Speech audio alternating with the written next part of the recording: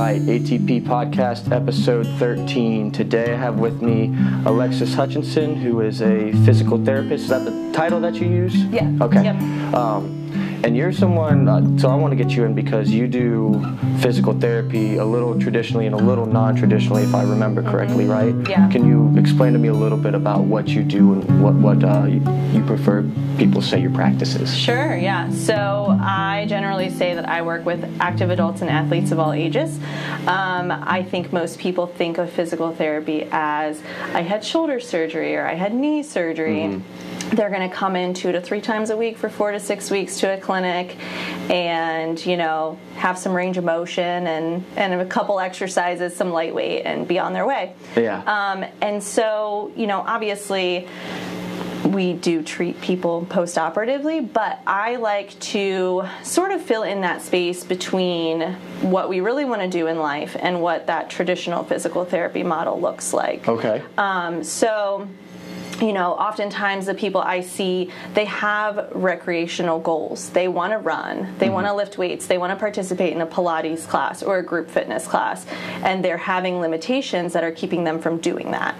So I don't necessarily, I'm not a great fit for people who just want to get an MRI or are looking to have surgery or that sort of thing. I rent space. I'm in a gym and I'm also in a Pilates studio. Okay. I have offices there. Feel free to plug them if you want. Sure, yeah. So I'm at the Body Shop Fitness over in Oakley. Okay. And then I'm also at the Breathing Room in O'Brienville. Nice. So I have offices in both of those spaces, and I really look to help get people active, keep people active. Mm-hmm. It's not just about your what we would call physical therapy or occupational therapists call activities of daily living, which means being able to get dressed, go up and down your stairs. Those things are all important. Yeah. We're going to focus on those things, but I also want to take it a step further. And I talk with a lot of trainers about, and they typically agree, there's this space between physical therapy and training that is just like no man's land. And a lot of times people struggle to get over that hurdle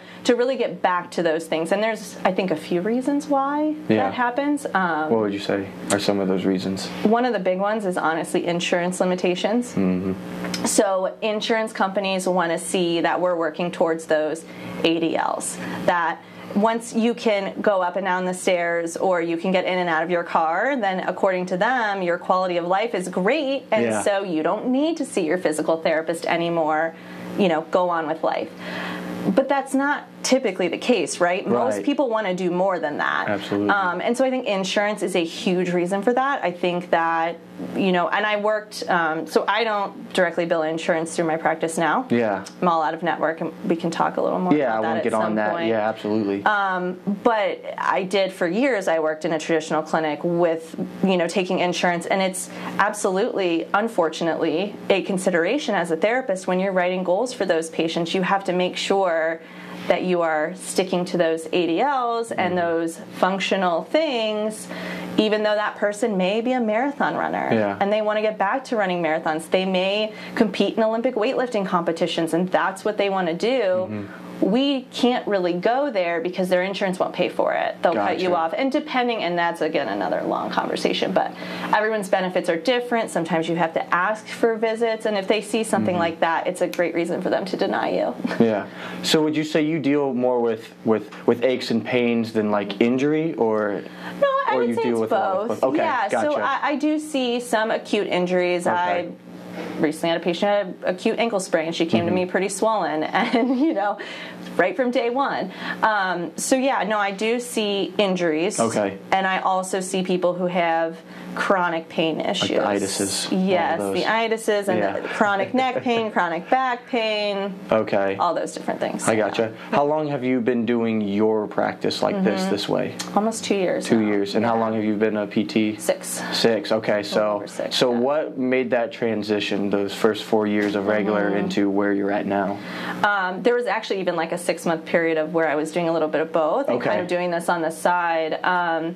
So why did I transition? Yeah. Yeah. So I think part of it is, what I just talked about with the insurance. I was a bad employee because I would do whatever the patient needed and not necessarily what was reimbursed or that sort of thing. You wanted to break out of the system. Yes. Yeah. And, I think especially with everything going on right now, you and I can agree that we very much live in where it's a sick care system, right? It's not really a healthcare system. There's no prevention. It's all after the treatment, after the fact. And the funnel that people go through is just broken and it's unnecessary. I think there's a lot of wasted money.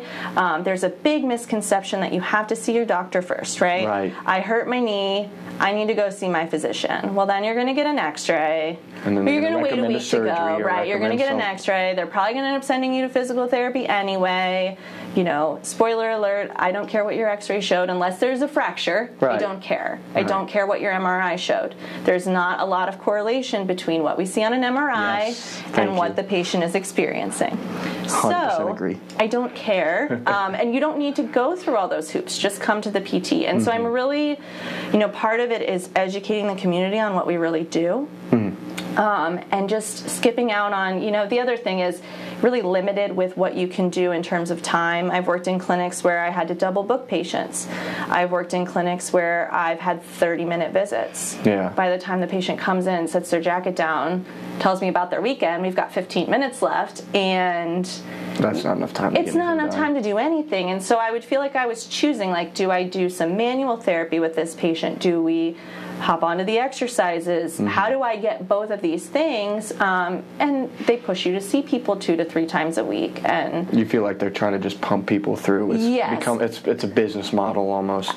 100%. Yeah. It is the 2 to 3 times a week or 4 to 6 weeks. It's a business model. And there are very few patients I truly feel need therapy more than once a week or once every other week. If they're going to do their homework, if they're going to be compliant, if they're going to make modifications throughout their day that we talk about, they can come see me once a week, and usually we can get them where they need to be. So it saves them time.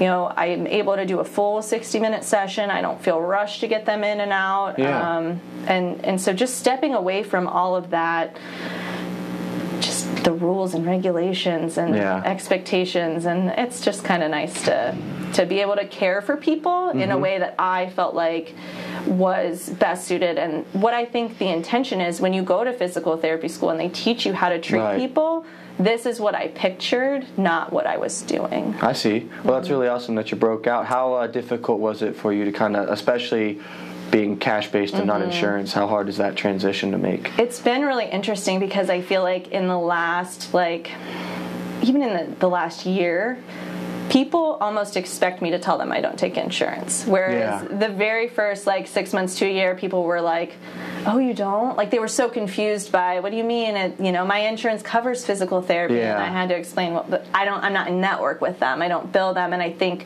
a lot of people don't understand their insurance benefits, which is another issue with the way the system works, is that people don't really know what their benefits are.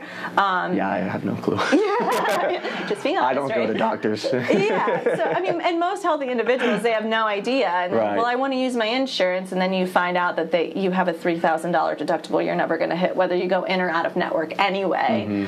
But, I think people are starting to expect it a little more. There's actually some local physicians who are out of network. There's several physical therapy practices, chiropractic practices that they're just not messing with the insurance, and they're able to provide that higher level of care, and they're able to give people, the time they really need to find a solution quicker and more efficiently and for the long term. So they're not, I used to see people that would come back for the same problem every year. I'm like, we're not getting to the root of this if I'm seeing you every year for the same exact problem. Right, we're just treating the symptoms.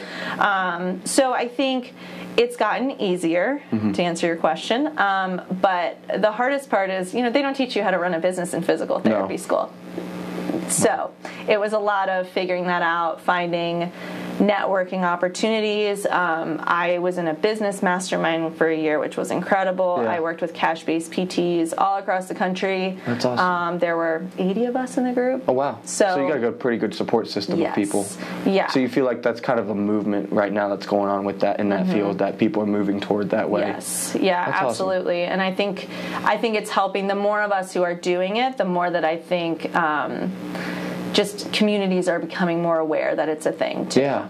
So absolutely. So you typically see people for an hour. Is that pretty standard? Yes. And you feel like that's adequate time? Yeah, I think most of the time. I mean, obviously, there's some people we get talking and maybe we go a little over. But maybe that's what they need at that time too. Exactly, and and that's again another conversation of what falls under we really the umbrella or your scope. Yes, exactly. Yeah. But I think 60 minutes is kind of that sweet spot. Occasionally there might be somebody, we might do a quick 30-minute. With everything going on, I've done a little more telehealth.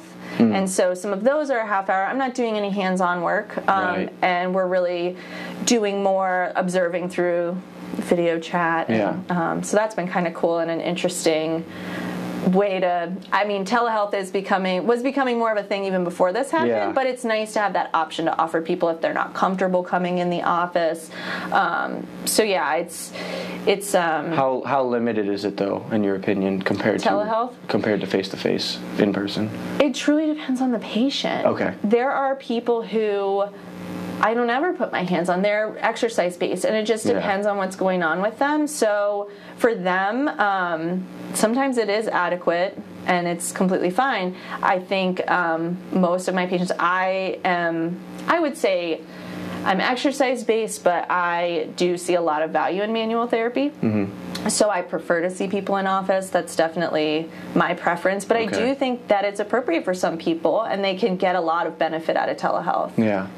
So what type of things all do you do? So you said you do some exercise-based, you do some manual therapy. Can you give me kind of a list of all your services that you provide? Yeah. So depending on the patient and what they need, I do dry needling. Okay. I do myofascial cupping. Sometimes I use some kinesio tape. I use rock tape. So I've taken some of their courses. And I do instrument-assisted soft tissue massage. Like Graston tools? Yes. Okay, gotcha. Yep. Graston was like the original, and then they had coined the term Graston. Okay. And so instrument-assisted soft tissue massage is the same. Yeah. Just different tools. Fair enough. But yeah.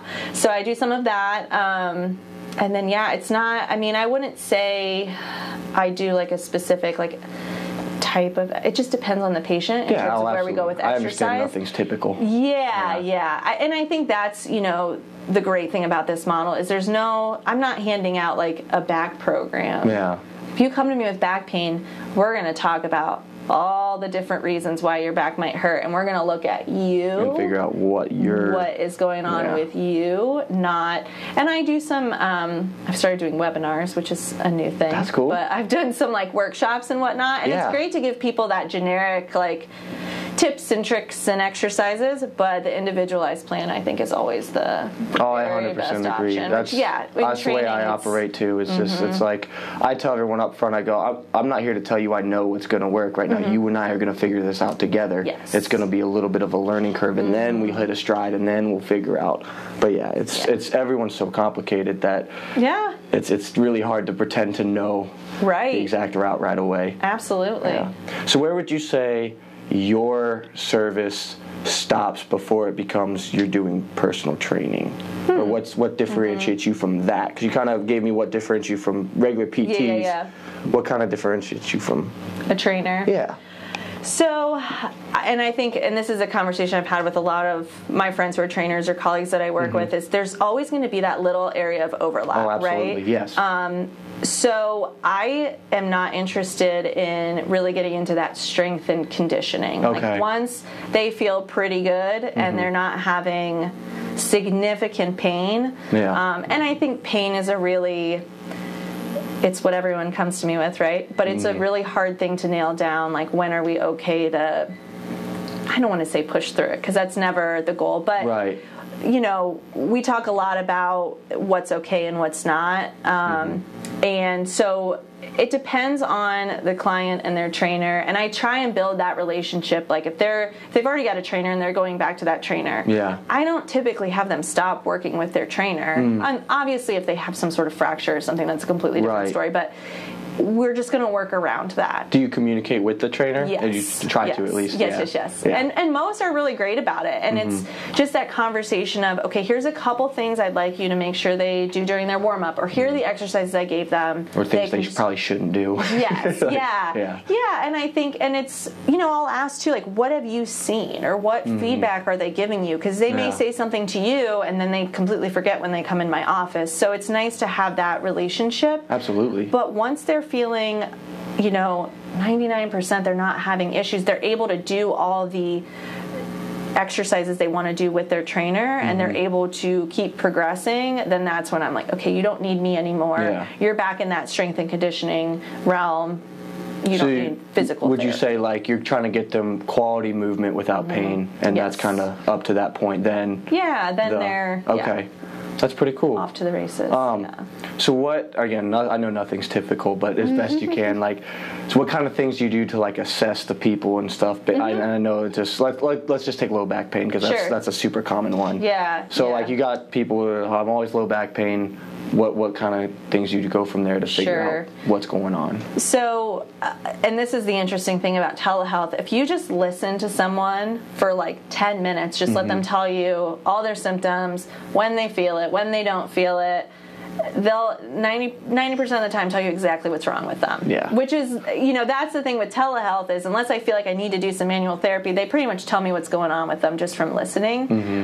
So I really try and take that good subjective history, like when does it hurt? What type of pain are you having? With low back, we're going to talk about, is it when you're sitting versus standing versus walking? That can cue us in a little bit. Are you having pain down your legs? Is it radiating into your hips? Is it constant? Is it coming and going? Having all those little subjective key-ins. And then from there, we're going to watch that person move. So range of motion, how much are we really getting from the spine versus the hips and the pelvis? How's that all working together? Watching them squat, lunge, single leg balance, just kind of looking at all those things. And then depending on the patient, what do they like to do? If I have a runner, I got to watch them run. If I've got somebody who, is Olympic weightlifting, then I want to see them do those lifts, because otherwise that's a key thing missing, right? Yeah. So it's that subjective combined with almost watching them move and doing some of that testing is confirming your hypothesis. So you probably got to do a lot of homework then too on like Olympic lifting. We'll take that example. Like, okay, well, what is a good lift? Right, what are they supposed to look like? And, and especially being kind of in this world now where I do feel like I'm sort of sitting between that traditional therapy and training. We don't get great education in physical therapy school on.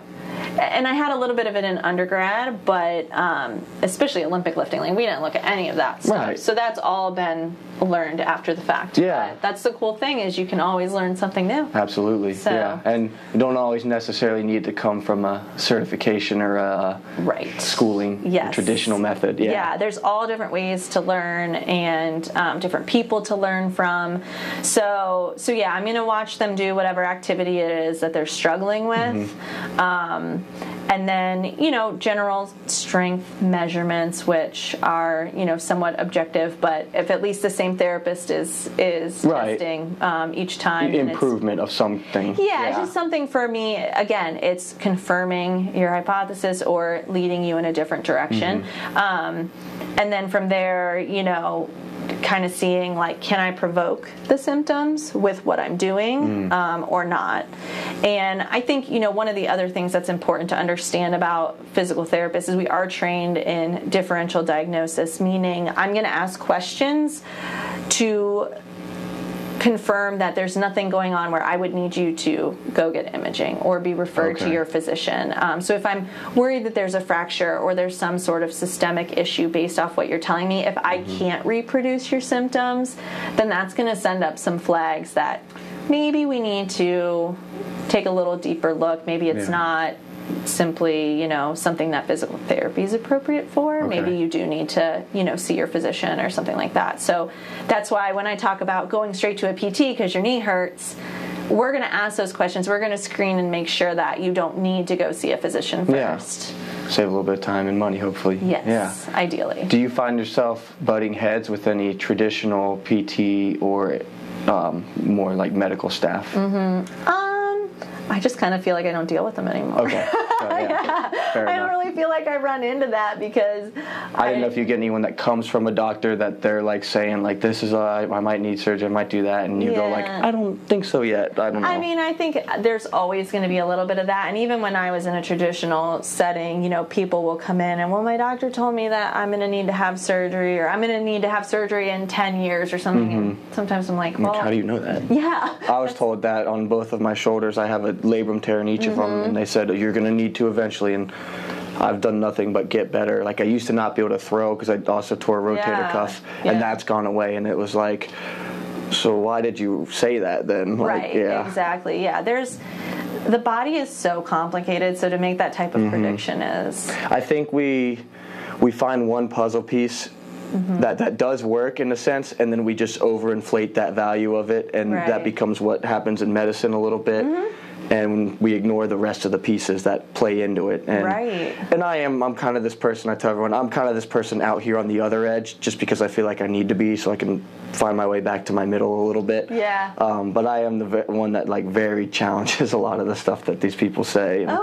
Because it's just from what I've seen with people and my own experience and stuff, and what I've grew up with, the traditional knowledge I learned a lot of it seems a lot backwards from what I'm finding out, if that makes sense. Yeah, well, and it's, you know, like we mentioned before with the MRIs, I'm sure we'd find all kinds of stuff on your MRI and on my MRI. I read an article and it was like a 98% chance they'll find something if you go under it.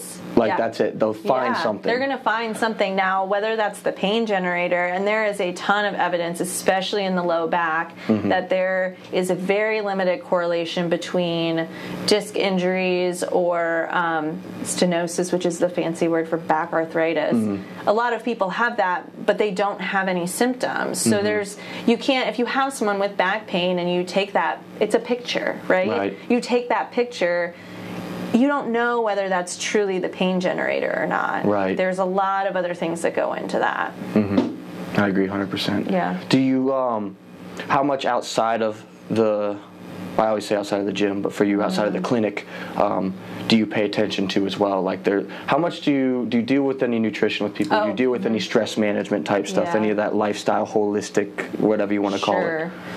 So it's a big conversation, especially the first day, and it's so interesting how recently I've had so many people that have come in with flare-ups of chronic issues from all the excess stress of working from home, having kids at home, unknowns in personal life. So that's always a big part of the conversation, I think.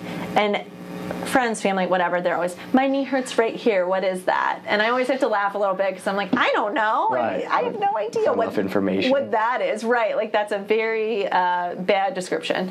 But we have this conversation of what does your sleep look like? What does your diet look like?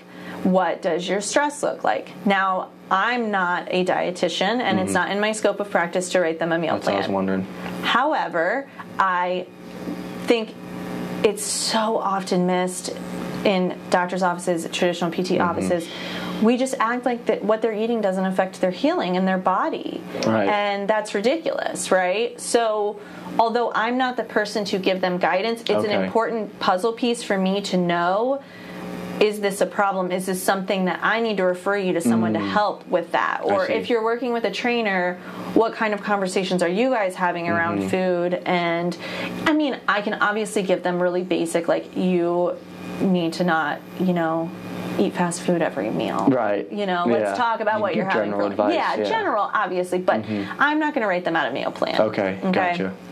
But I know that I can refer them if it's appropriate, and it's just that education of sometimes just planting that seed of it matters. How are you sleeping? Oh, I sleep like 5 hours a night, and my kid wakes me up 3 times. Okay, well, sometimes there are factors that are hard, and if you're having pain, I run into this a lot with like people with back pain. They have trouble sleeping, right? Well, that's really challenging because sleep is going to help you heal and help you feel better, but it's a terrible reverse cycle, sort of. Exactly. But I think just planting that seed that it matters. So if you have bad sleep hygiene, or you are staying up a little later, just letting them know, like, hey, sleep can help. So if there are some things you can adjust, it's a factor. Stress is a factor. And I do talk a lot about breathing and using diaphragmatic breathing, turning down that sympathetic nervous system, increasing some parasympathetic activity, getting control of our stresses, what types of things can we be doing. I have friends who are health coaches. I'm going to guide them that way if they need a ton of work in that area. But I can give some general advice. And so I think sometimes it's pointing out to people that knee pain doesn't always mean that your knee is injured, right? Sometimes it has to do with that's like the path of least resistance for your body to express a problem. And so sure, let's look musculoskeletally what's going on, but also what other factors do we need to consider that could be contributing to this? Yeah, that's awesome. Yeah. So again, nothing's typical. How long do you typical? How long generally? I'm sure it depends. It varies a lot, but I know you said you get them back to whatever they want to do their goal. How long does that usually sort of take? Yeah. It's tough to... No, that's okay. So obviously it depends on how long they've had the problem, right? So what I typically tell people is the longer we've had an issue, it's probably going to take a little longer to resolve. And we could go all down the rabbit hole of pain science and our nervous system and how it remembers these things. But I usually see people to start once a week for probably 3 or 4 weeks so that we can really, and you mentioned this, like sometimes I don't know 100% what all this person's going to need, but we're going to work through that. So if I can see you on a weekly basis to where we're checking in, we're trying different, like I said, maybe some dry needling, if that's a great fit and it seems to be providing some symptomatic relief so that we can get some more benefit from some of the other things we're doing. Great, we're going to go that route. If they don't respond well to that, maybe we'll try some cupping or something else.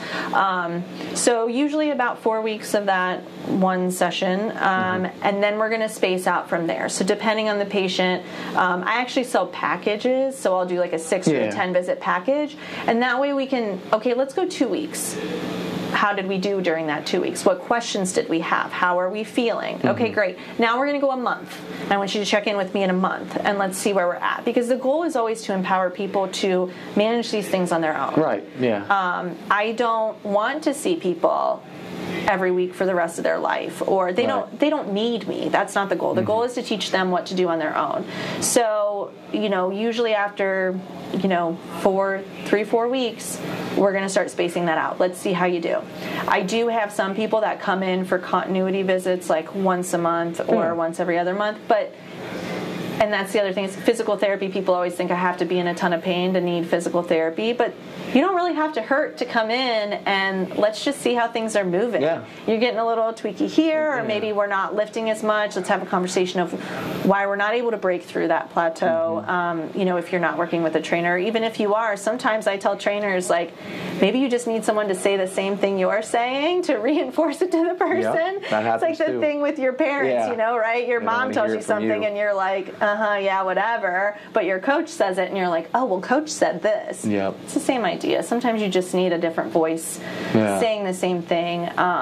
So the maintenance part of physical therapy, again, you can't do that with insurance. But it's helpful for people sometimes to come in and just kind of take a step back and work through some mobility things, or just get a little education on, hey, my shoulder bothers me when I do this move, and it's not a ton of pain, but I notice it.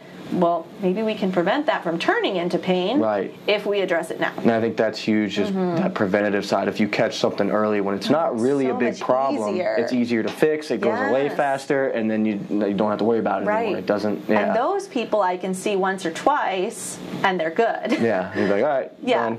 We're out of here. But when people are like, well, this has only been bothering me for a year, I'm like, oh my gosh.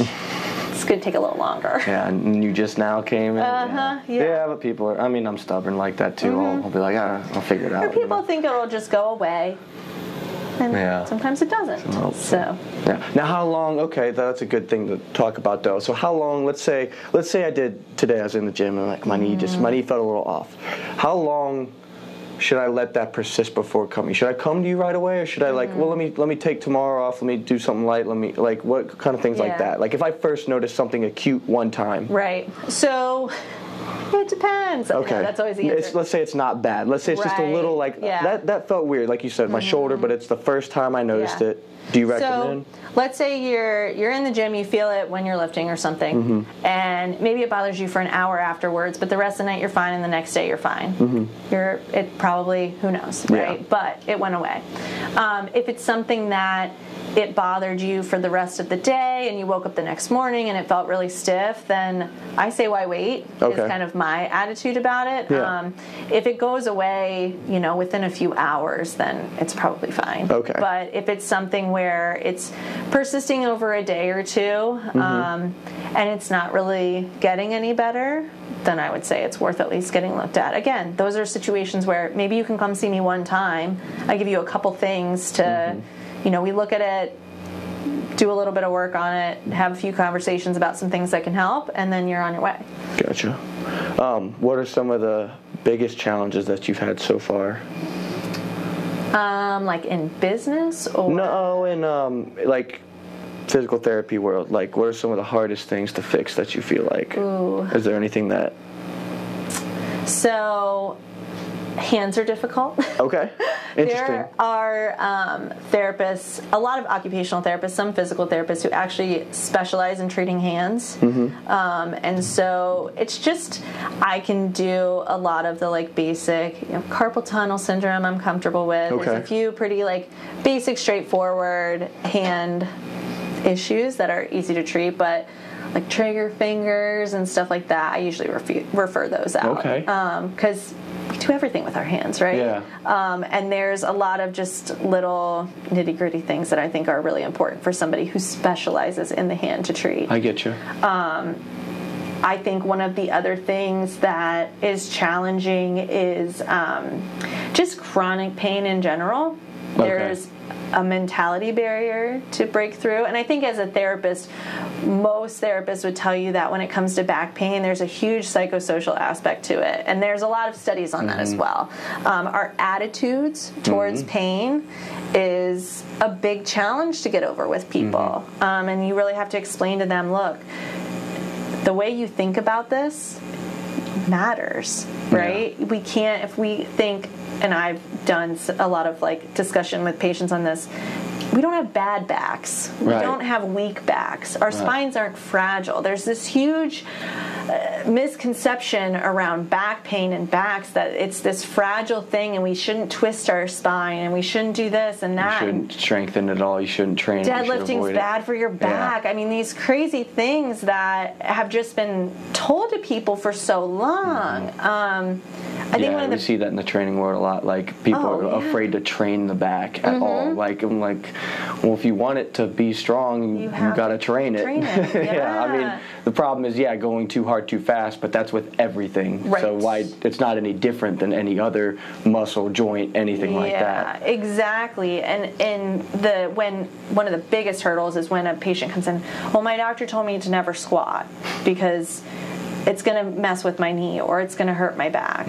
Okay, well, every time you get on and off the toilet, you squat. Right. So let's really talk about you have to. You have to squat. Yeah. And most people need to be able to squat down to pick up their kids or their grandkids or their nieces and nephews.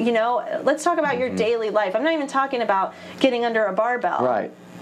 You have to squat. It's part of life. Yeah. So having those conversations, and sometimes there's that barrier of, but my doctor said, and it's like, okay, I understand that, but I want you to think about it from this perspective. Yeah. It's but challenging. You were talking about, sorry, I didn't mean to cut you off, fine. but the talking about the attitude toward it and everything. Yes. Yeah. So there is a lot of research that shows that patients who feel their backs are fragile or that they're afraid of moving their back or afraid of lifting or they have this perception that their back is bad and there's something wrong with their back, their outcomes are way worse than people who don't have that. And there's actually studies that show that having an MRI of your back can promote worse outcomes in those patients because then they have this picture in their mind, well, I have a disc injury or I have stenosis, so my back is bad. And it's never going to be better, and I'm always going to have pain. Yeah. Well, not the case. Yeah, but unfortunately, that's going to have an effect on their outcomes. So I always try and reiterate to people that our bodies are so complex, and when you are feeding those negative thoughts, your body remembers that. Your brain remembers that. It is. And, I use the Pavlov's dogs experiment a lot to explain to people how our brains, there's this subconscious, it remembers all of these things. Sights, sounds, smells, and you're just reinforcing that memory with these fears and these concerns about your back that, quite frankly, are unfounded, right? So it's really having that conversation of giving people control back and understanding that your mentality and the way you feel about how your body moves and what your body is capable of doing, and pain, and understanding where pain comes from.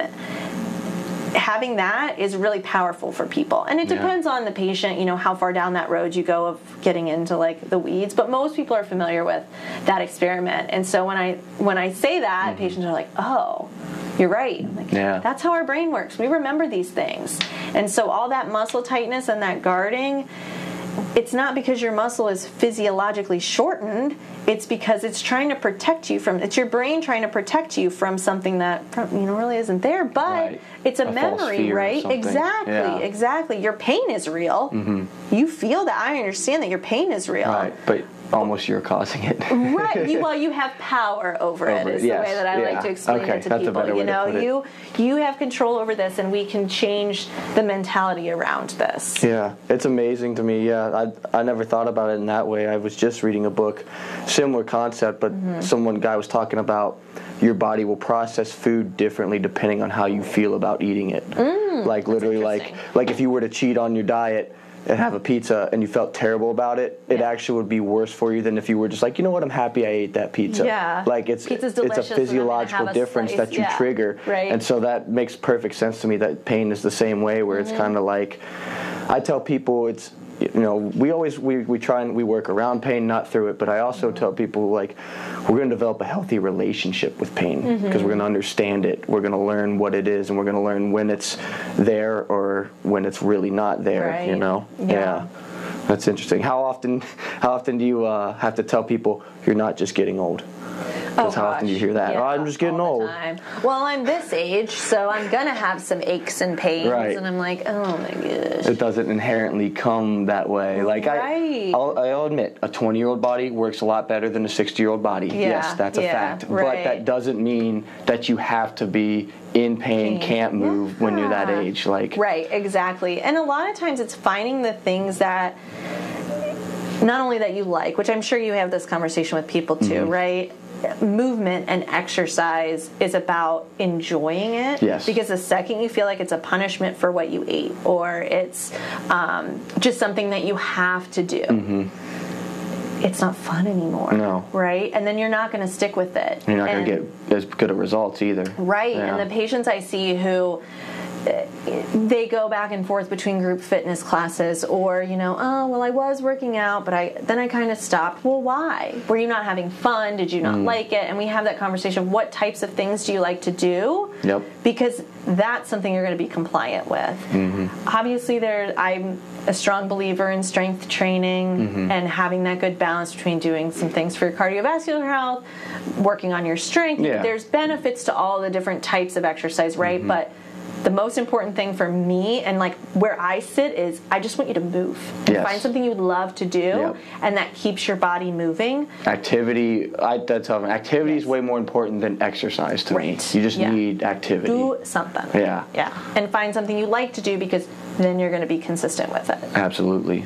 So important. Awesome. So how long did you always know you wanted to be in this profession? When did you kind of figure that out? What's kind of your backstory with all this? So this is just like such a typical PT story. Okay. I played soccer growing up. All right. I tore both of my ACLs in high school. Nice. So I did a ton of physical therapy. And that's really was my initial exposure to it. So I tore my left ACL at the end of my freshman year. And then 2 years later, I tore my right ACL in the same tournament. Damn. Which is, crazy. Same field? No, it was at the same park, but not on the same field. Gotcha. Yeah. So I'd never set foot on that ground again. I know, right? The funniest thing was, so my brother is 4 years older than me, and so he was in college when I was in high school, and those were the only 2 games that he came to. Oh, geez. Oh, and so it's my brother's fault. It's really, I blame it on him. But it was so funny because the second time he was like hiding behind my parents. He's like, don't even let her see that I'm here. But anyway, so I did a ton of physical therapy when I was in high school, and then when I went to college, I went to UC, and so I got my bachelor's in health sciences. So it was a lot of biomechanics, kinesiology, all of that. And my goal was to go to physical therapy school. That's what I wanted to do. So it was basically a pre-physical therapy degree. I could have, got my CSCS, something like that with it, but it kind of prepares you for tests like that. But went to PT school at the Mount over here. Nice. So yeah, that's really why I decided I wanted to do it. I think everybody their first year of college goes through this, like, well, if I'm going to go to school for 7 years, should I just go to medical school? So I did some shadowing. I looked at dietetics. I looked at medicine. And I just landed back with PT. Okay, so you always kind of knew somewhere in the medical health care, whatever you want to call it. I gotcha. Yep.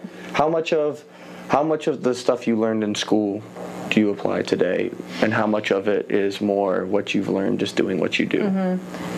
So physical therapy school is really there to prepare you to take the boards to be licensed. So when you come out of physical therapy school, you are competent to safely treat patients in a variety of settings. So they prepare you to work in a hospital, acute care, skilled nursing, neuro rehab. So I did 2 of my clinicals, actually, one in Columbus and one in Lexington, working with patients with spinal cord injuries and orthopedics. So you're prepared to work in any type of setting, home health, and you're really just competent and prepared to take your boards, right? Okay. From there, it's up to you as a clinician to take that responsibility in whatever area you determine to go into to be the best that you can be in that area. So for me, I loved neuro and I loved ortho. And I just kind of, my life led me down that ortho path when I graduated. And so a lot of the things I apply with my patients now, your examination techniques and the way that you learn to kind of communicate with people and explain things to them. I feel like I took a lot of that from PT school. But a lot of my thought processes now, continuing education courses that I've taken since, and experience. I think the more patients that you work with and the more people you talk to and you see what works and what doesn't, that's really, where you learn how, because you learn how to explain things to people in a way that makes sense. You learn how to motivate them. And you learn how to, what techniques work for certain diagnoses and what really doesn't. Nobody's a case study like what you see in school. So yeah, it's interesting. I think a lot of people don't realize how many different places you might find a PT, and that we're trained to really do all of that.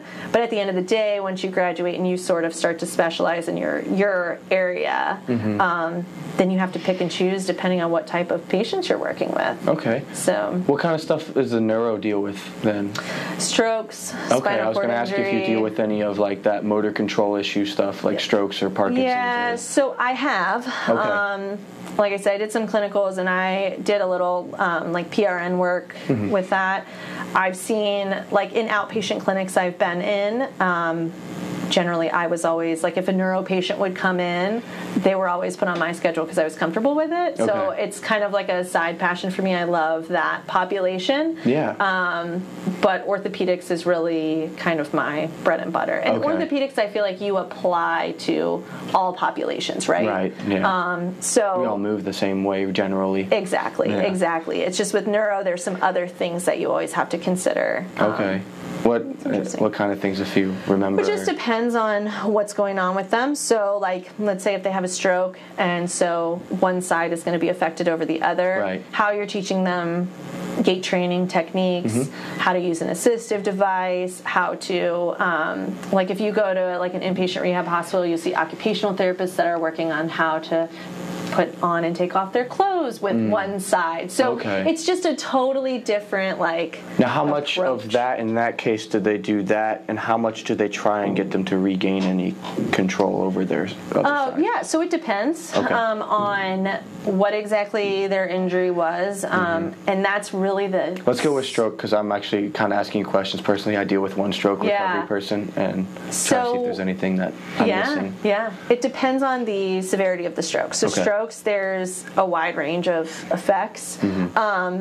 I think, and I really worked a lot more with spinal cord, so I know with spinal cord injury patients, it's usually within the first year to two they're going to get back whatever they're going to, because the swelling goes down, things sort of, the nerves wake back up. Nerves take a long time to heal. Even in my orthopedic patients, like if you have back pain and you've had numbness and tingling down your leg for a while, your back pain's probably going to get a little better. That numbness and tingling, like we want to see it improve, but sometimes those nerve symptoms can take a little while to totally go away, depending on how long they've been affected. So nerves just have a slow recovery rate. But with, stroke patients, it just depends on how far they're out. Usually I think within the first year you see some of that stuff come back, and neuro rehab is really balancing recovery versus compensation. And so you have to figure out with that individualized client or patient, like, are things getting better? Are we building? Are we getting more movement and observing that, and trying to work with what they're gaining back and what they have, but also teaching them ways to compensate. Right, how to do the things they need to do. Exactly. Anyway, absolutely. Exactly. So it's a really interesting balance trying to, and again, it's very individualized. Right. Spinal cord injury, it depends on what level their injury was at. There's a lot of it's complicated, right? Oh yeah, it all is. But yeah, it's interesting, and I think having that kind of background, it all just helps you learn how to communicate with people and even guide people in the right direction. I had somebody the other day, they sent me a message on Instagram, somebody I know.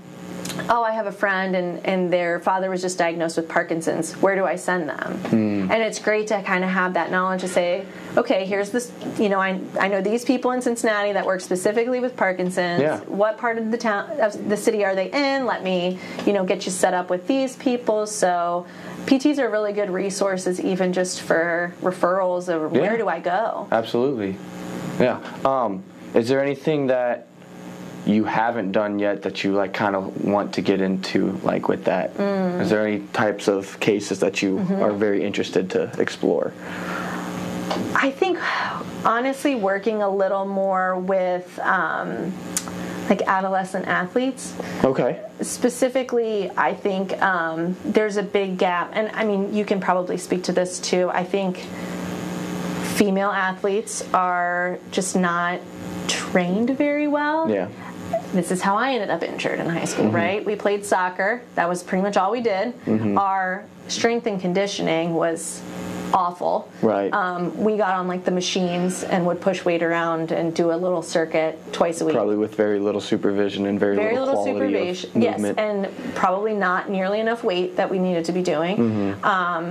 Nobody was watching the quality of our, plyometrics or anything, right? This is just crap.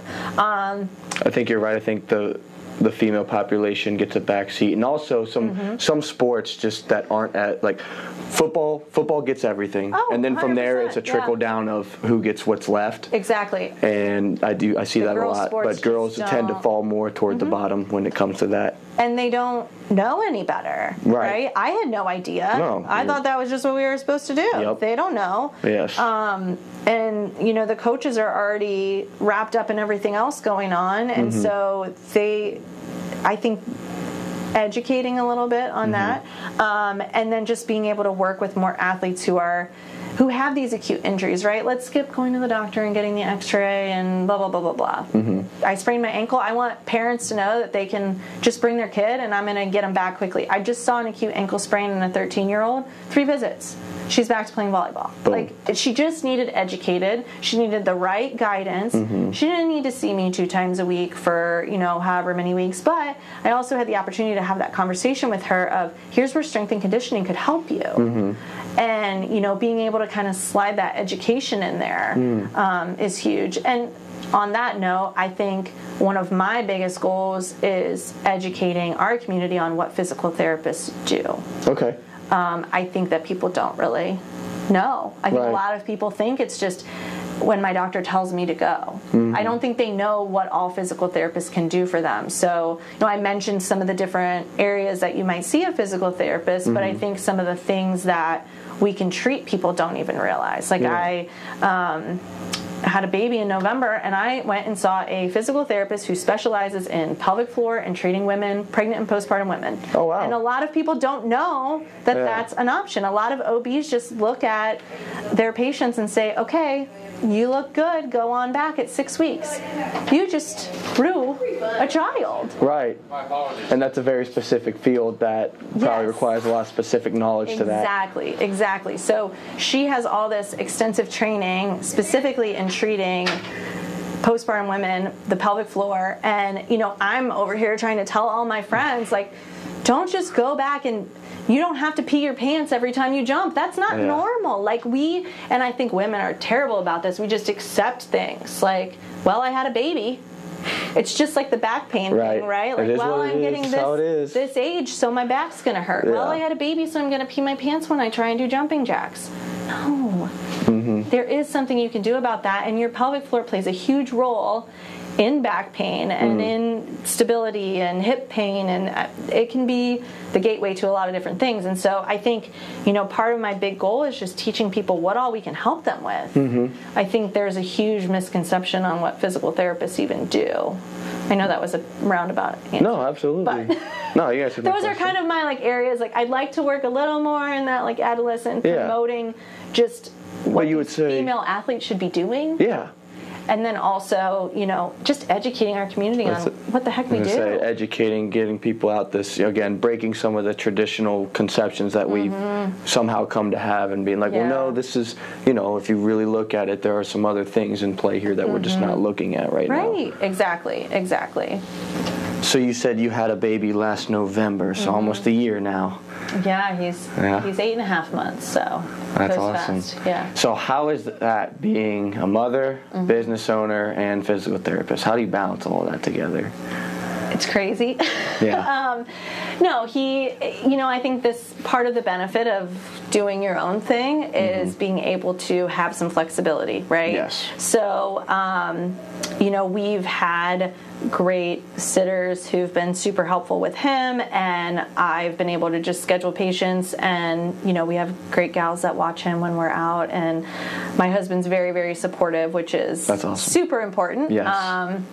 But he works long hours, and so it's kind of one of those things where we just balance it out, take it day by day, and I think having a child is definitely one of those things where I can relate more to people who are, dealing with whatever the issue, whether it's, a physical therapy issue or getting to the office or even just understanding the extra stress for people who do have kids right now. Right. Now you really understand. Yeah. I'm like, oh my gosh, you're right. And it's also fun to watch him, from a physical therapy standpoint. Peds was always the one thing I knew I didn't want to do. Okay. I love kids, but you have to be very creative to be a pediatric physical therapist. Very patient, very creative.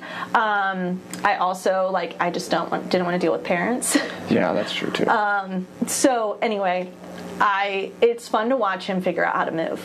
Yeah, I was going to ask you, do you assess his movement at all? Yeah, and I'm always trying to encourage him to do different things, but it's really fun to watch him figure out the world and figure out how to move. And where's he at right now? I have no idea how fast kids develop. So the interesting thing is with those milestones, there's a huge range. Yeah, I'm right? sure. And so it just depends on the kid. So he just started crawling. Nice. And he just started sitting up on his own. So it's that thing of now I go in to get him from his nap and he's sitting up in his crib looking at me hey Mom, I'm up. I'm like, oh my gosh. That's awesome. Yeah, but it's cool, and just seeing him kind of mimic your facial expressions and just all kinds of fun stuff. He started developing a personality and everything. Yeah. Oh yeah. Yep. Do you take after you or the husband more? I don't know. So when he was first born, everyone was like, oh, he looks just like Jason, but as he started getting a little older, he seems like physically he's a good mix between the two of us.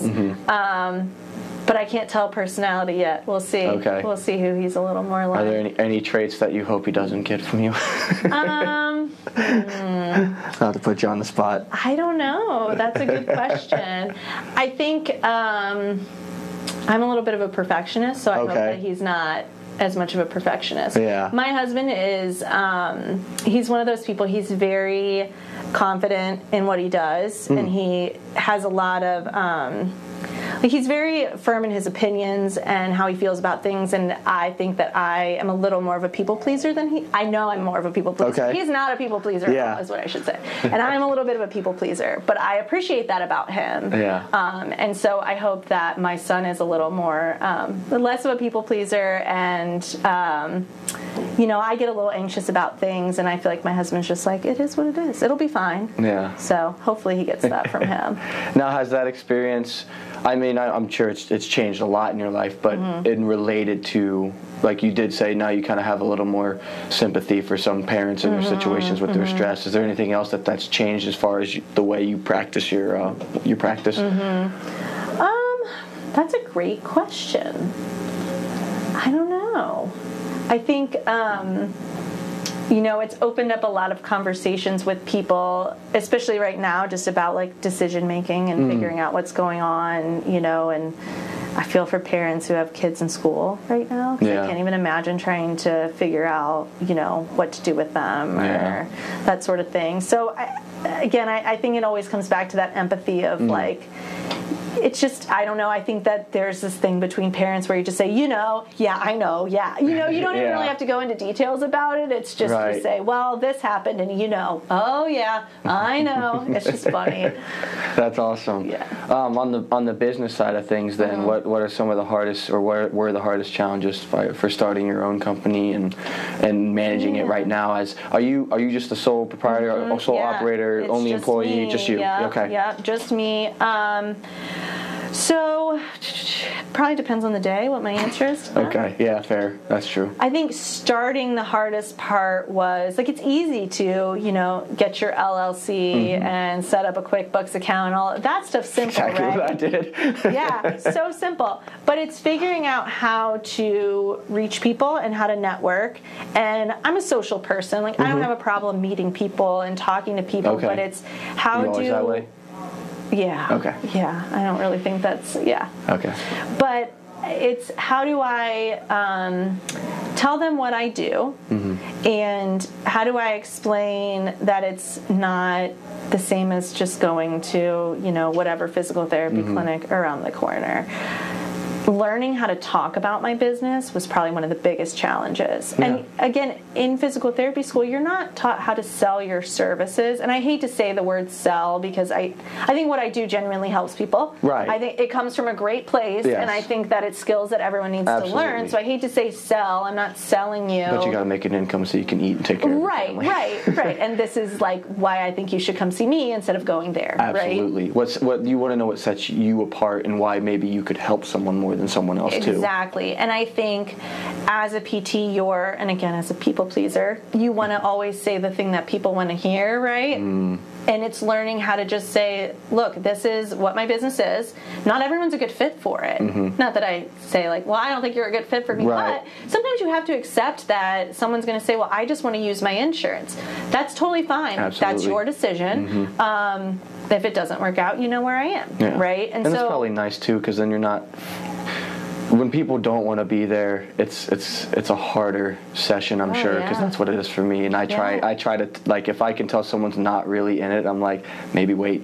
I don't need you right now. You don't need me right now. Yeah. Think about it. A good place to be. I want it to have good chemistry, because that's where we're going to get the best results, and we're both going to have a good time. Yeah, exactly. So I think learning how to talk about my business, why I was different, and explaining it to people in a way that made sense. You learn in PT school how to explain exercises and how to explain their diagnosis and what's going on with them, but you don't learn how to tell them necessarily why they should come see you for PT. Like, they're already there. Right. They funnel in, they get put on your schedule, and you just treat them. Yeah. And so that sales side of things was really hard for me. is a really big challenge. And then just learning how to even talk to people about money. Like, I didn't have to take money from people when I worked. That's always that's my least favorite part of the job. It is. I think it's everybody's least favorite, right? Like, nobody wants to be like, I wish I could give this to you for free. Like, I love doing this. Exactly. But I got to feed my family, make an income. And so, having that money conversation is never fun either. But other than that, any other big issues with running it, or just kind of? Not really. No, nothing too bad. Yeah, I think those are the big things. So how, when you're with your business, do you see yourself growing it more? Kind of what's the next step for you? Yeah, so I think, right now it was so interesting coming back from having a baby for a couple months, and then I had to close my in-office visits for a couple months there and reopening again. So my goal is I would love to eventually be able to have PTs that come and work for my business, and that they would be able to do what I'm doing, but maybe they don't want to run the business side, right? They don't want to figure out QuickBooks and how to do finances. They don't want to figure out, marketing. I think you're always going to have to do if you're in a cash-based clinic. You need to figure out how to do that. Yeah. But there's sides that aren't so fun. Maybe they don't want to do that part, but they want somewhere where they can come and work and see patients the way they want to see patients. They want to be able to make those decisions and not worry about what the benefits are or what the insurance is going to cover, whatever. And so I would love to eventually be able to bring people in, and that they'd be able to use that as a hub for them to have be able to care for patients the way that they want to. Would you go more employee or contractor route, or do you not know yet? Probably contractor to start. Yeah. It's a tough thing to think about. Like, I can't see myself being a boss of anyone, because I'm so like, everyone's got their own way, so it's like I don't want to tell anyone what to do. Right? But at the same time, you want to find quality people that have similar beliefs and alignments as far as the way you do things. Yeah.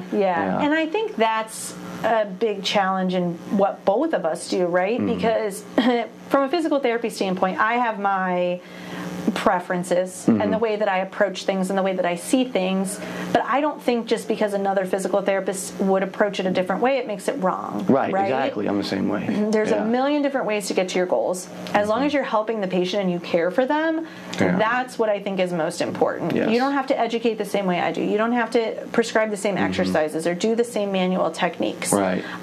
One of my biggest issues is when I see trainers or physical therapists wasting time on social media just bashing other trainers or other physical therapists. It serves no purpose. It serves no purpose. And from a physical therapy standpoint, again, nobody really knows what we do. So let's not waste our voice on trashing others, right? Let's talk about what is it that we do and why we can help you. And let's educate the general public, because that's what's most important. Don't confuse them with this is good and this is bad. Right. Let's just promote, the things that we believe in, and we're going to attract those people who understand what we're saying, or they, see something that we put out there that they recognize, as something that they can see themselves working with you for whatever reason. But I think there's a million different ways, and I agree with the contract versus employee. And right now, for me and my schedule, I'm I don't want to worry about managing anyone else. Eventually, I would love to be able to, but I couldn't help someone right now because you don't have the extra I just don't have the capacity for it right now. Right. Yeah. I get that. Yeah. Yeah. No, I'm with you right there. That's there's a million ways, and I always tell everyone to me, it's if you believe in what you're doing and you try and develop your skill set, whatever that is, as high as you can. You're probably going to benefit people. There's very few things that are inherently good or bad. It's why are you using it? What is the reason behind it? And are you trying to give it as much quality? And do you believe in it? That's really what matters to me. And in your field, my field, and almost every field, really. Right. Yeah. There's very few things that are standard and need to be. This is the way it's done. And, and even then, I think most of us, again, we still don't have the whole picture, so I'm not going to pretend to. We're constantly learning and growing, and new things are going to happen, and what I say today may be different than what I think 5 years or 5 weeks from now. Yeah. Because there are plenty of things I used to say to patients that now I'm that was so wrong. Yep. But we learn and we grow, and I think as long as you want to be confident in what you're doing, but you need to always take a step back and say, I don't know everything. I'm never going to know everything. Right. And I'm honest with people about that. I don't know everything. I think that's some important thing to let go of that need to always know be it. right or know or to everything. be better, or the like you said too, like trashing. Like we're all in this together. Like if you really, if you're in this field because you want to help people, then you probably really don't care who helps people, so long as someone is getting to where they need to go. Yeah. I will have no problem referring someone to another trainer in the area if they like that person and I know them and I trust them. Like you're going to do awesome with them. That's great. I mean, I'd love business, but but at the same time, if that's going to help you, that's what I want. Yeah, absolutely, exactly. I'm sure you deal with a lot of the same. Yes. Are you still in any kind of business group or anything right now, doing any of that? So right now I'm not. So I did a year with the mastermind group I was in. It was super awesome. And just implementing things that I learned there. I made a ton of friends in that group. So we have a lot of back and forth on, if something comes up, I'll kind of pull them on different ideas. Yeah. So I feel like I have a network now. Okay, you have connections. Yeah, so I'm not in anything like structured right this moment. Not that I wouldn't do it again in the future, but I think right now, when I'm ready to grow, if I'm ready to bring someone on, it'd be a great time to hop back into something like that. But I think right now it's a matter of implementation and just continuing to grow my own business and communicate with those who I've already met through those groups. Is there what right now is? Do you have any immediate goals or anything? Like, is there a next step that you're working toward right now that you have in sight? Not that you have to. Yeah. No, I think it's always important to have some sort of goal. Something, right? Yeah. So, I'm moving up to doing, I was kind of scheduling patients around like babysitter schedule, whatever. So my son's going to be starting daycare, and so I'm going to have more consistency in my schedule again, which is going to be a beautiful thing because I haven't had that in 8.5 months. So I'm really excited. And so my goal is really just to get everything kind of organized with my new schedule, be able to, I used to offer online scheduling where patients could go in and schedule themselves, and I haven't been able to do that recently. So I'm excited to be able to reboot that. I think it's a nice thing for people to just be able to hop on there and see what I've got available and slide themselves in when it works. So I'm excited to get that up and running again, and just be able to keep doing some of these webinars. That's been a really interesting thing to learn and figure out. Being cash-based, sometimes there is that barrier of coming to see me in terms of finances and being able to afford it. Right. Unfortunately, sometimes it's a luxury more than... Yeah. And depending on, where people value spending their money. Well, that too, that's also sometimes a factor.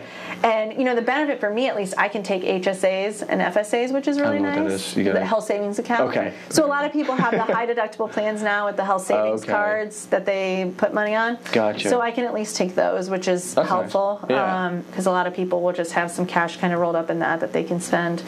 But, I think just being able to get that, schedule a little better organized, get people in on a more consistent basis without having to juggle scheduling through me. I would love to have an admin at some point. That would really be my next thing. Having an admin, somebody to take care of scheduling and paperwork. Yeah, that's probably the least glamorous part of owning a business, for me especially, is that. Yeah, the paperwork stuff. And social media is my least favorite. Well, actually, you know what, that too. I tell people I have to force myself every night to go through it because also I don't want people to think I don't care about their stuff if they're in contact with me, and my social media sucks. Yours is pretty good. You actually. Thank you. I appreciate. Do you have someone that edits that for you? Is that you? Oh no, I do all that stuff. That's incredible. That's really good.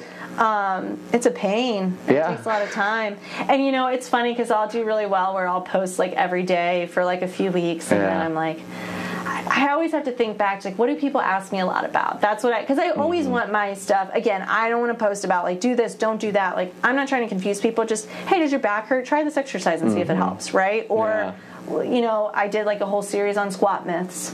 People they think squats are bad for their knees, or their knees can't go past their toes. So I did a series where I kind of talked about different squat myths. So just things to be educational is always what I'm shooting for, and sometimes I just don't have that. Those moments of having inspiration. Yes, that's what I'm looking for. I'm I don't feel inspired. What have people been asking me about recently? No, that's tough for me too. I never think to film anything. I tried originally to do okay, I should post that, and I was just like, but I don't want to post every day, Yeah. and if I can't want to do it, I don't know. For me, it's like, now I'll just post, and I probably would get more business if I put more into that. Yeah. But it's been going pretty well so far without, so I'm kind of like, do I need to do it? Should I really? I know. Well, and I think too, like, the biggest referral source for me is current patients. Right. So if Yeah. you treat people well, like, your business is going to naturally grow. Exactly. I'd rather spend that energy on the people I have, and then that's, like you said, that referral, and that's where people are going to get their most, and it's where people will trust someone to come see you. And Yeah. That's awesome. But so yeah, administrator would be nice to have. Yeah. Oh, but I think I was mentioning the barrier to entry with the finances. Besides the HSA thing, so I've always done workshops. I think you and I have talked about this in the past, where I'll come in and talk about back pain and kind of give some general information. Yeah. So I transitioned to webinars, which has been interesting to learn. But it's really cool because I can create a PowerPoint, I throw some videos on there of some different exercises. People can go back and rewatch it, which is really nice, or they can watch it later. So it's not like they have to buy it and be on it live. Whereas like when you do a live workshop, obviously people have to be available, and scheduling is really hard. Yeah. But it's always like a $5-10 just like get people to commit to it. Yeah. But it's a low cost, and they can ask questions and figure out if I'm a good fit for them to work with, but also just get a little education on what they can do to hopefully help themselves. So that's a big goal for me, is to keep learning different ways that I can just reach more people and not only educate them on what physical therapy does, but on ways that they can help themselves. Did you make that transition because of the COVID, or were you doing that already? So it's funny, I actually had been thinking about it for a while, because I felt like the biggest barrier with workshops, I used to have so many people, I want to come, but I can't make that time, and I did weeknights, and I did Saturday mornings, and I tried all the different timing, and there's just never a time that's going to be great for everyone. Right. So I had already been thinking about, like, what can I do online that could be helpful? I could still present the same information, but people can watch it on their own time. And so this was kind of the push I needed to figure it out, I think. Makes sense. Yeah. Do you do any workshops at all, or you left that behind? I will hopefully do them at some point. I don't know what people are comfortable with. Well, that's true. Yeah. It's really, you have to, But it's not out of the cards. Absolutely not. No, I love doing them. I love being able. I like to be able to connect with people and even just meet them and talk to them about what's going on. So I like the in-person stuff. With the webinars, I can't see them. I'm just presenting. So that's a little bit of a barrier of not getting that feedback of, are people understanding what I'm saying? Or they can type it in the little chat box, but it's not the same. No, those nonverbals are huge. So I would prefer to do them in person, but it is a nice way to be able to share information with people who couldn't come live for whatever reason. You being somewhat of a healing expert, what are some things people can do, in your opinion, to help recovery faster, and just general anything? What are some good habits that just promote overall, body recovery? Sure. So I think one of the biggest things that I see in people who are higher level or they're very competitive is that their rest days are not true rest days, right? They're like running stadium stairs or something on their rest day, which is not rest. Right. So truly giving your body time to recover, right? So making sure that you're getting some sleep, making sure that you're staying adequately hydrated. I think those are like the simple, low-hanging fruit that people just overlook. Right. Or there's always an excuse, I got caught up with watching this show. I mean, even if it's not a good excuse, there's always an excuse, right? Yeah. So I think part of it is just making sure that you're sleeping, that you're staying hydrated, and understanding that more is not always better. Right? I think a lot of people feel like in order to lose weight or to get stronger or whatever it is, that they just need to do more and more and more, when really your body is capable of so much, but you need to allow it to recover. So proper recovery is huge. Yes, and faster is not always better either. I always point out to people want that quick. Now it's like, the slower the better sometimes for a lot of things. And I have that conversation with all of my patients, and I'm sure you do with clients too, is they expect results like that. They want to come in and after their eval, well, I don't really feel any different. I'm like, well, how long did you say you had this injury or this problem? 3 years. Well, Right. of course you don't feel different after one visit, right? If I can make a little bit of a difference, that's great, but we've got to give it a few weeks, and we've got to be consistent. I mean, that's huge. Consistency is key. So I think recovering, being consistent, and then just being aware of, the other factors in your life, your stress and how you're managing that, and,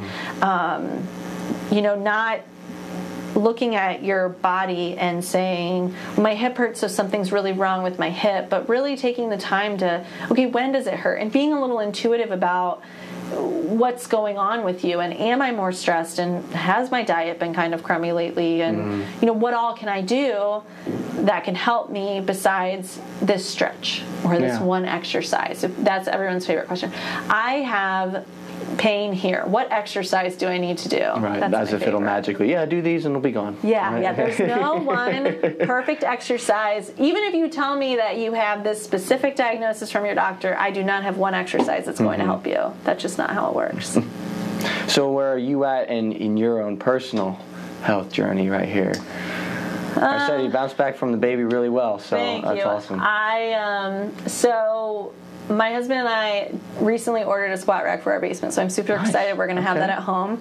It's sometimes hard, and other parents will understand, to get your workout in. I'm sure. There's not a ton of facilities that have, child care, and it's like, I don't want to pay a sitter so I can go work out, and we have some equipment in our basement, but we're upgrading, so I'm super excited about that. Nice. So I personally like to strength train. Yeah. That's really what I enjoy doing. Yeah, you just mentioned you did trapeze yoga. Oh yeah, before I came here. So I'm also always interested in trying new things. So I went down to my friend David's gym, Lions Give Pride. him a shout out, yeah. Yeah, and Lions Pride Wellness Center downtown, and he's got somebody who's going to start offering yoga trapeze classes, and it was awesome. It was really cool. She kind of showed me all the different, moves and how to get in and out of it, and it's really challenging, but I felt more supported than I thought I was going to. Like, I watched a video of him doing it, and I was like, I can't do that. But the way she walked me through it, I was like, oh, this is so cool. Yeah. So I like trying different things. I love reformer classes at the Breathing Room. Okay. So when I was pregnant with my son, I went in and did like private prenatal sessions once a week, and I think that was huge for just staying connected to things. Yeah. During pregnancy, everything kind of stretches, and you start to lose that motor control and just where things are. And obviously it was coming, after I had him, then it was relearning everything again. Right. But I do think that it was a little easier to find those muscles again because I trained through my pregnancy. So how long did you stay active during all of that? Pretty much through all of it. I think I probably kind of really stopped around like 37, 38 weeks because I just felt like I was done. And all the energy had to be focused on just getting through the rest of that. Like sleeping and just, there comes a time where it's okay to just take a break. Yeah. And I probably quit doing barbell work when I was 7 months pregnant, 6 or 7. Oh, but that's pretty anymore. into it though, and that's why you stopped. Was like, okay, I just feel good. Yeah, and I just work with dumbbells and kettlebells instead. Yeah, it just made more sense. It felt better. Absolutely. Yeah. So I think, having some guidance is super important, especially if you're not really 100% sure what you're doing. But it's great to stay active, and I kept walking. Well, I have 2 dogs, so we would walk, and we still walk. I walk pretty much every day with them and the stroller. Oh yeah, now you got the strolling around the neighborhood with my stroller. Runs? I do not love to run. Okay, fair enough. No worries. Not my thing. Yeah. That's the one thing I will say. I really enjoy strength training. Yeah. I like the reformer. I love to walk. I'm just not a runner. No, I tell people I think it's important for everyone to have the skill. Yes. But I don't think you need to be a runner. If something I think you have to be able to run. But you don't have to be a runner. Yeah. It's good to be able to do it. Yes. I like treating runners. Okay. But I myself, it's not my favorite activity. I understand. Yeah. So strength training, trying new things. What anything else that you? mean, I will occasionally do like some group fitness classes, but again, it's just not really not a preference. Yeah. I used to really like to go to some of Kelly's classes at the Body Shop, and Ashley Jones at the Body Shop does some kick-ass group classes every now and then. Okay. So, you know, I would go to some of hers, but just with everything going on recently, I haven't really been able to get back into it. Right. But ideally, I would like to do, you know, a Pilates class once a week, and then, you know, strength train 2 to 3 days a week, and then maybe do like a group class or something. But there's like Zoom classes now too, which are fun. You know, you can hop on and do it from home, which is a little easier with having a baby too. So you work out about 4 or 5 days a week? Is that pretty typical? Yeah, and then 2 off, but you're still walking or something. Yeah. So I want to ask you that because you're talking about athletes not resting. Like, so are you're not a fan of active recovery, or is active recovery something different to you than like running stairs? To me, that's not really active recovery. That's another workout. Yes.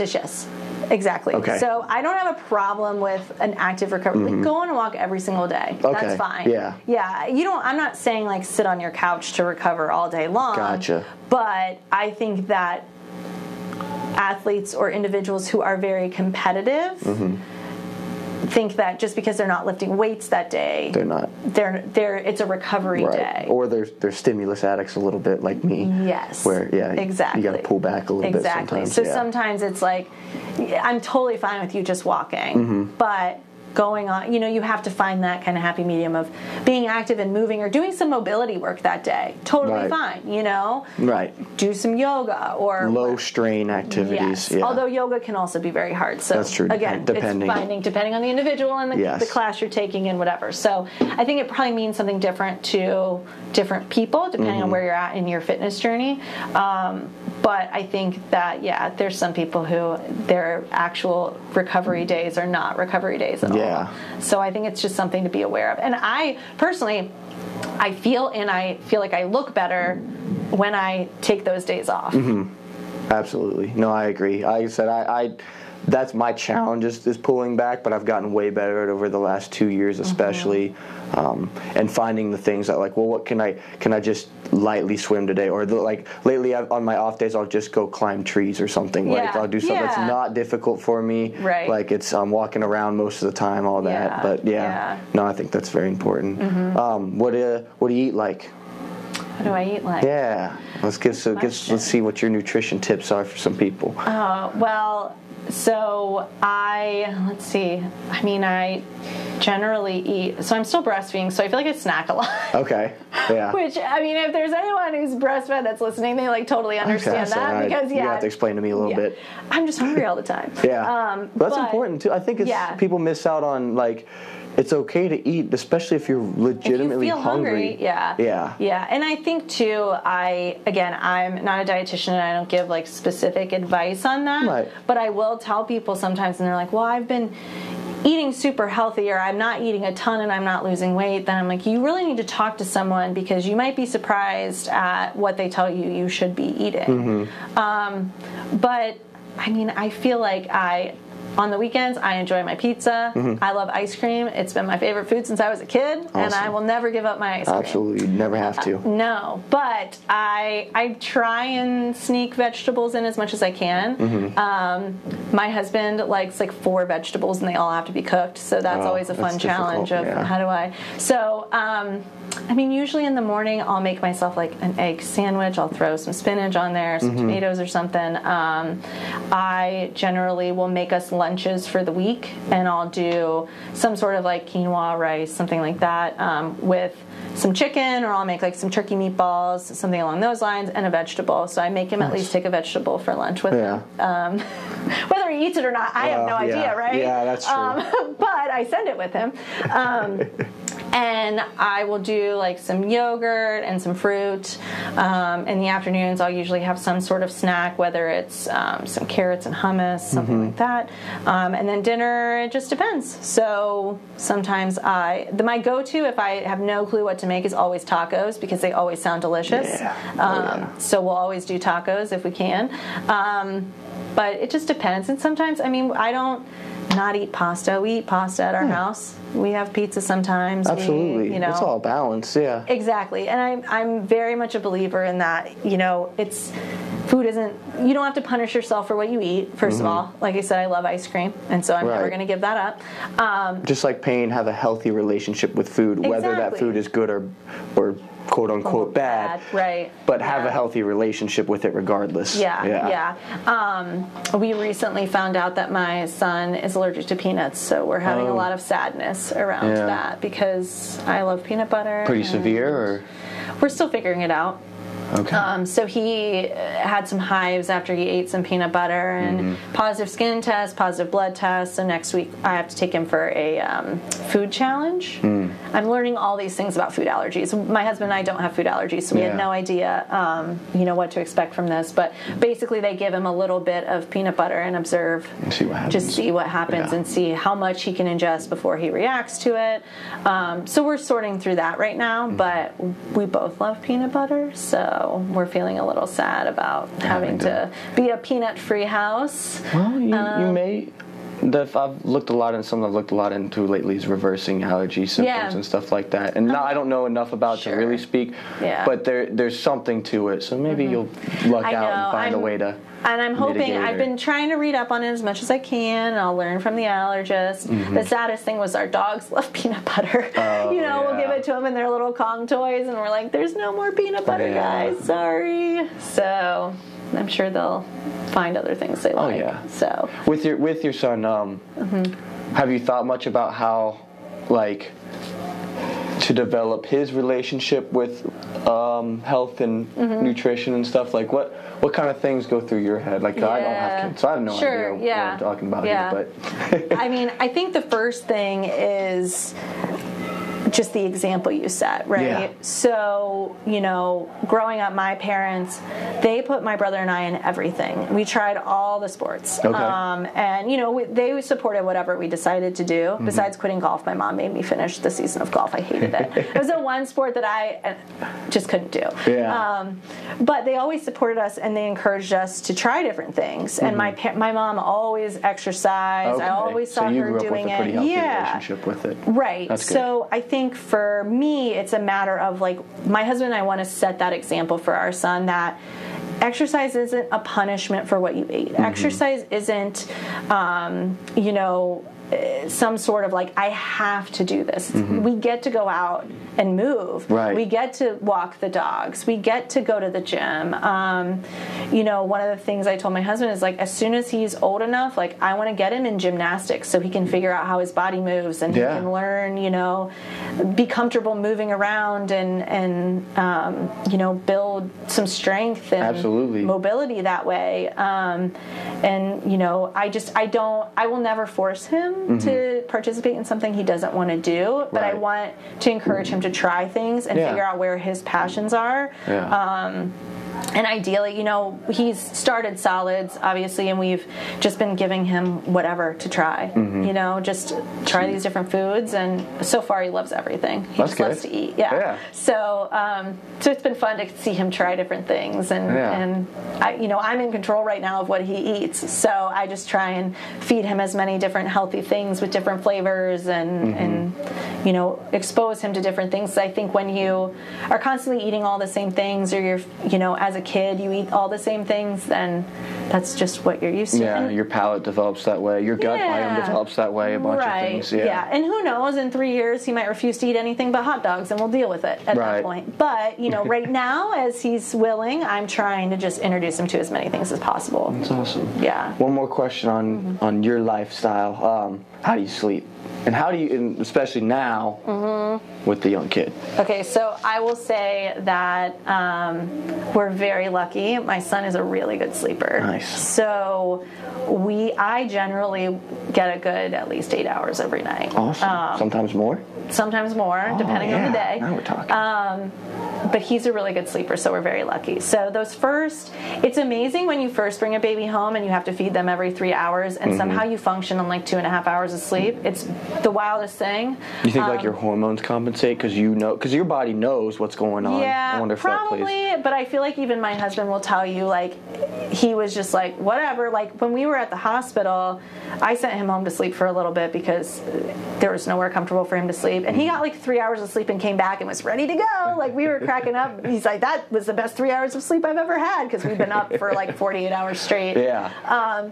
But I think, you know, you start to feel it after those first few weeks of really being sleep deprived. And he did pretty well going longer stretches, but we've been lucky since he was about 5 months old that he slept through the night, which is very, very lucky. Yeah, that's that we're lucky. Sounds very rare. I think he's tricking us into having more kids. Yeah. Because I'm sure our next kid will never sleep. I'm just preparing myself for that.